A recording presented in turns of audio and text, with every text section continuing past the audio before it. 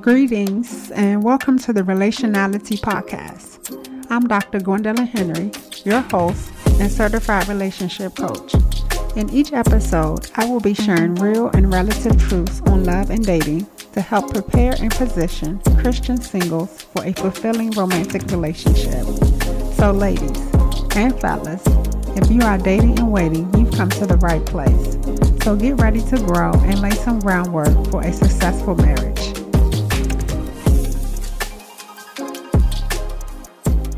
Hey y'all, we are back at it with another episode, and the title of this episode is Trauma Drama. We can't have a conversation about wholeness and not talk about brokenness, because broken hearts are real. I mean, I don't think nobody has gone through life and not experienced a broken heart. And a broken heart, in essence, is a broken life. Because your heart is your core, and that's where everything else flows. It flows from your core. So it's literally the core of your life.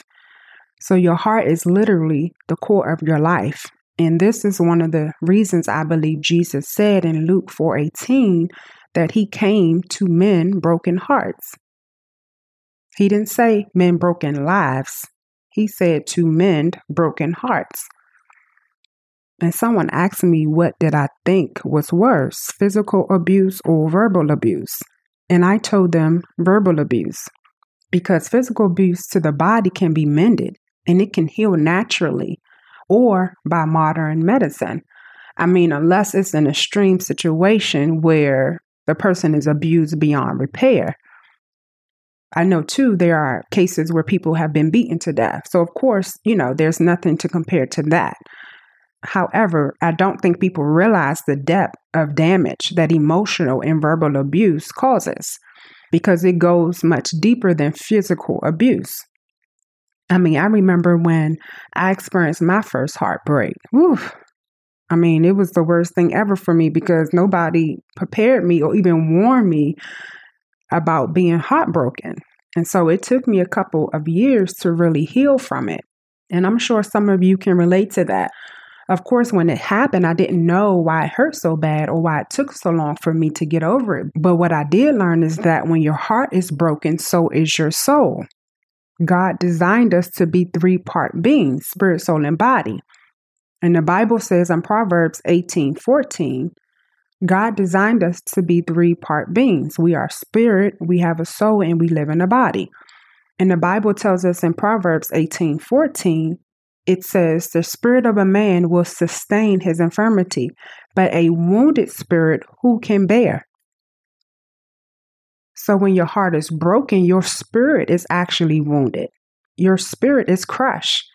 And this brokenness causes trauma drama, because trauma fractures the soul, and it can leave scars and sores unhealed. And I believe this is why God does not like divorce, because of the damage that it causes. In its most simplest meaning, divorce is separation, and separation is detrimental to the flow of fellowship.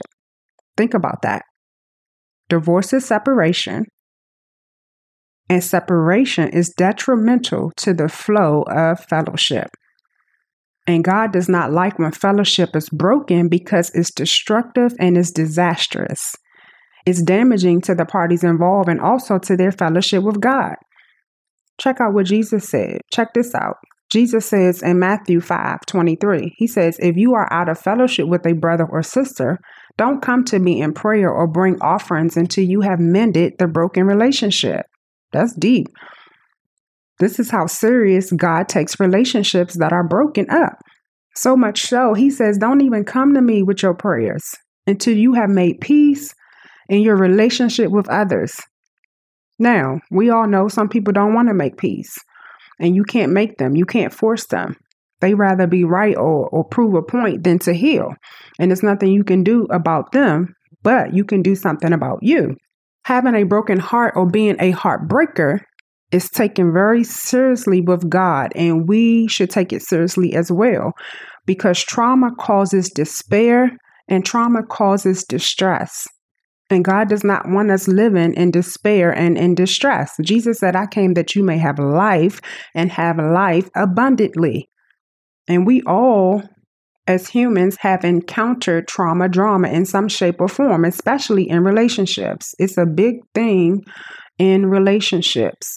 And there's so much more that can be said about this topic of trauma. And maybe I'll do more episodes on it. But for now, I want to discuss 3 basic traumas. Proverbs 17:22 says, a merry heart doeth good like a medicine, but a broken spirit drieth the bones. Proverbs 15:13 says, a merry heart maketh a cheerful countenance, but by sorrow of the heart, the spirit is broken. So I want to highlight 3 basic traumas. Number 1, a crushed spirit. Number 2, a hurt soul. And number 3, a broken heart. Those are 3 basic traumas that we see in our society today. And as humans, there's an emotional bonding that happens when we engage in relationships. It's not just physical bonding, there's an emotional bonding that takes place. Remember, our emotions are a part of our soul. So when there's trauma, it hits your soul. Your soul actually feels the shock of the hurt and heartache. And this is why we say my feelings are hurt, right? Your feelings are hurt because you feel it in your soul. And so if your soul has trauma, drama from emotional breaking, healing needs to happen so you can have a healthy relationship. I've heard countless stories where a person was angry at their partner about something, but it really wasn't about what the partner said or did. It was about something that someone else did. The trauma, drama caused them, and that trauma, drama from what somebody else did caused them to take it out on somebody that had nothing to do with the issue to begin with. That's trauma, drama. But thank God for Jesus, who was wounded for our transgressions, and he was bruised for our iniquities, and by his stripes we are healed. That's not just physical healing, but emotional and mental healing. It's complete wholeness. God wants us to have and walk in complete wholeness. Now I see why David said in Psalms 18:6, he was saying, I'm in distress. So I got to call upon the Lord to help me so I can heal. And that's the first thing that you should do with trauma, drama is first and foremost, call upon the Lord. Seek him. Let him heal you. God said, I'm Jehovah Rapha. I am the God that healeth thee. God is a healer. He will heal you. And then I also recommend getting a therapist.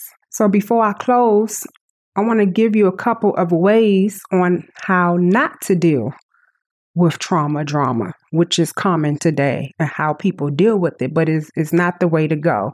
Number 1, don't go into self-pity or self-patting.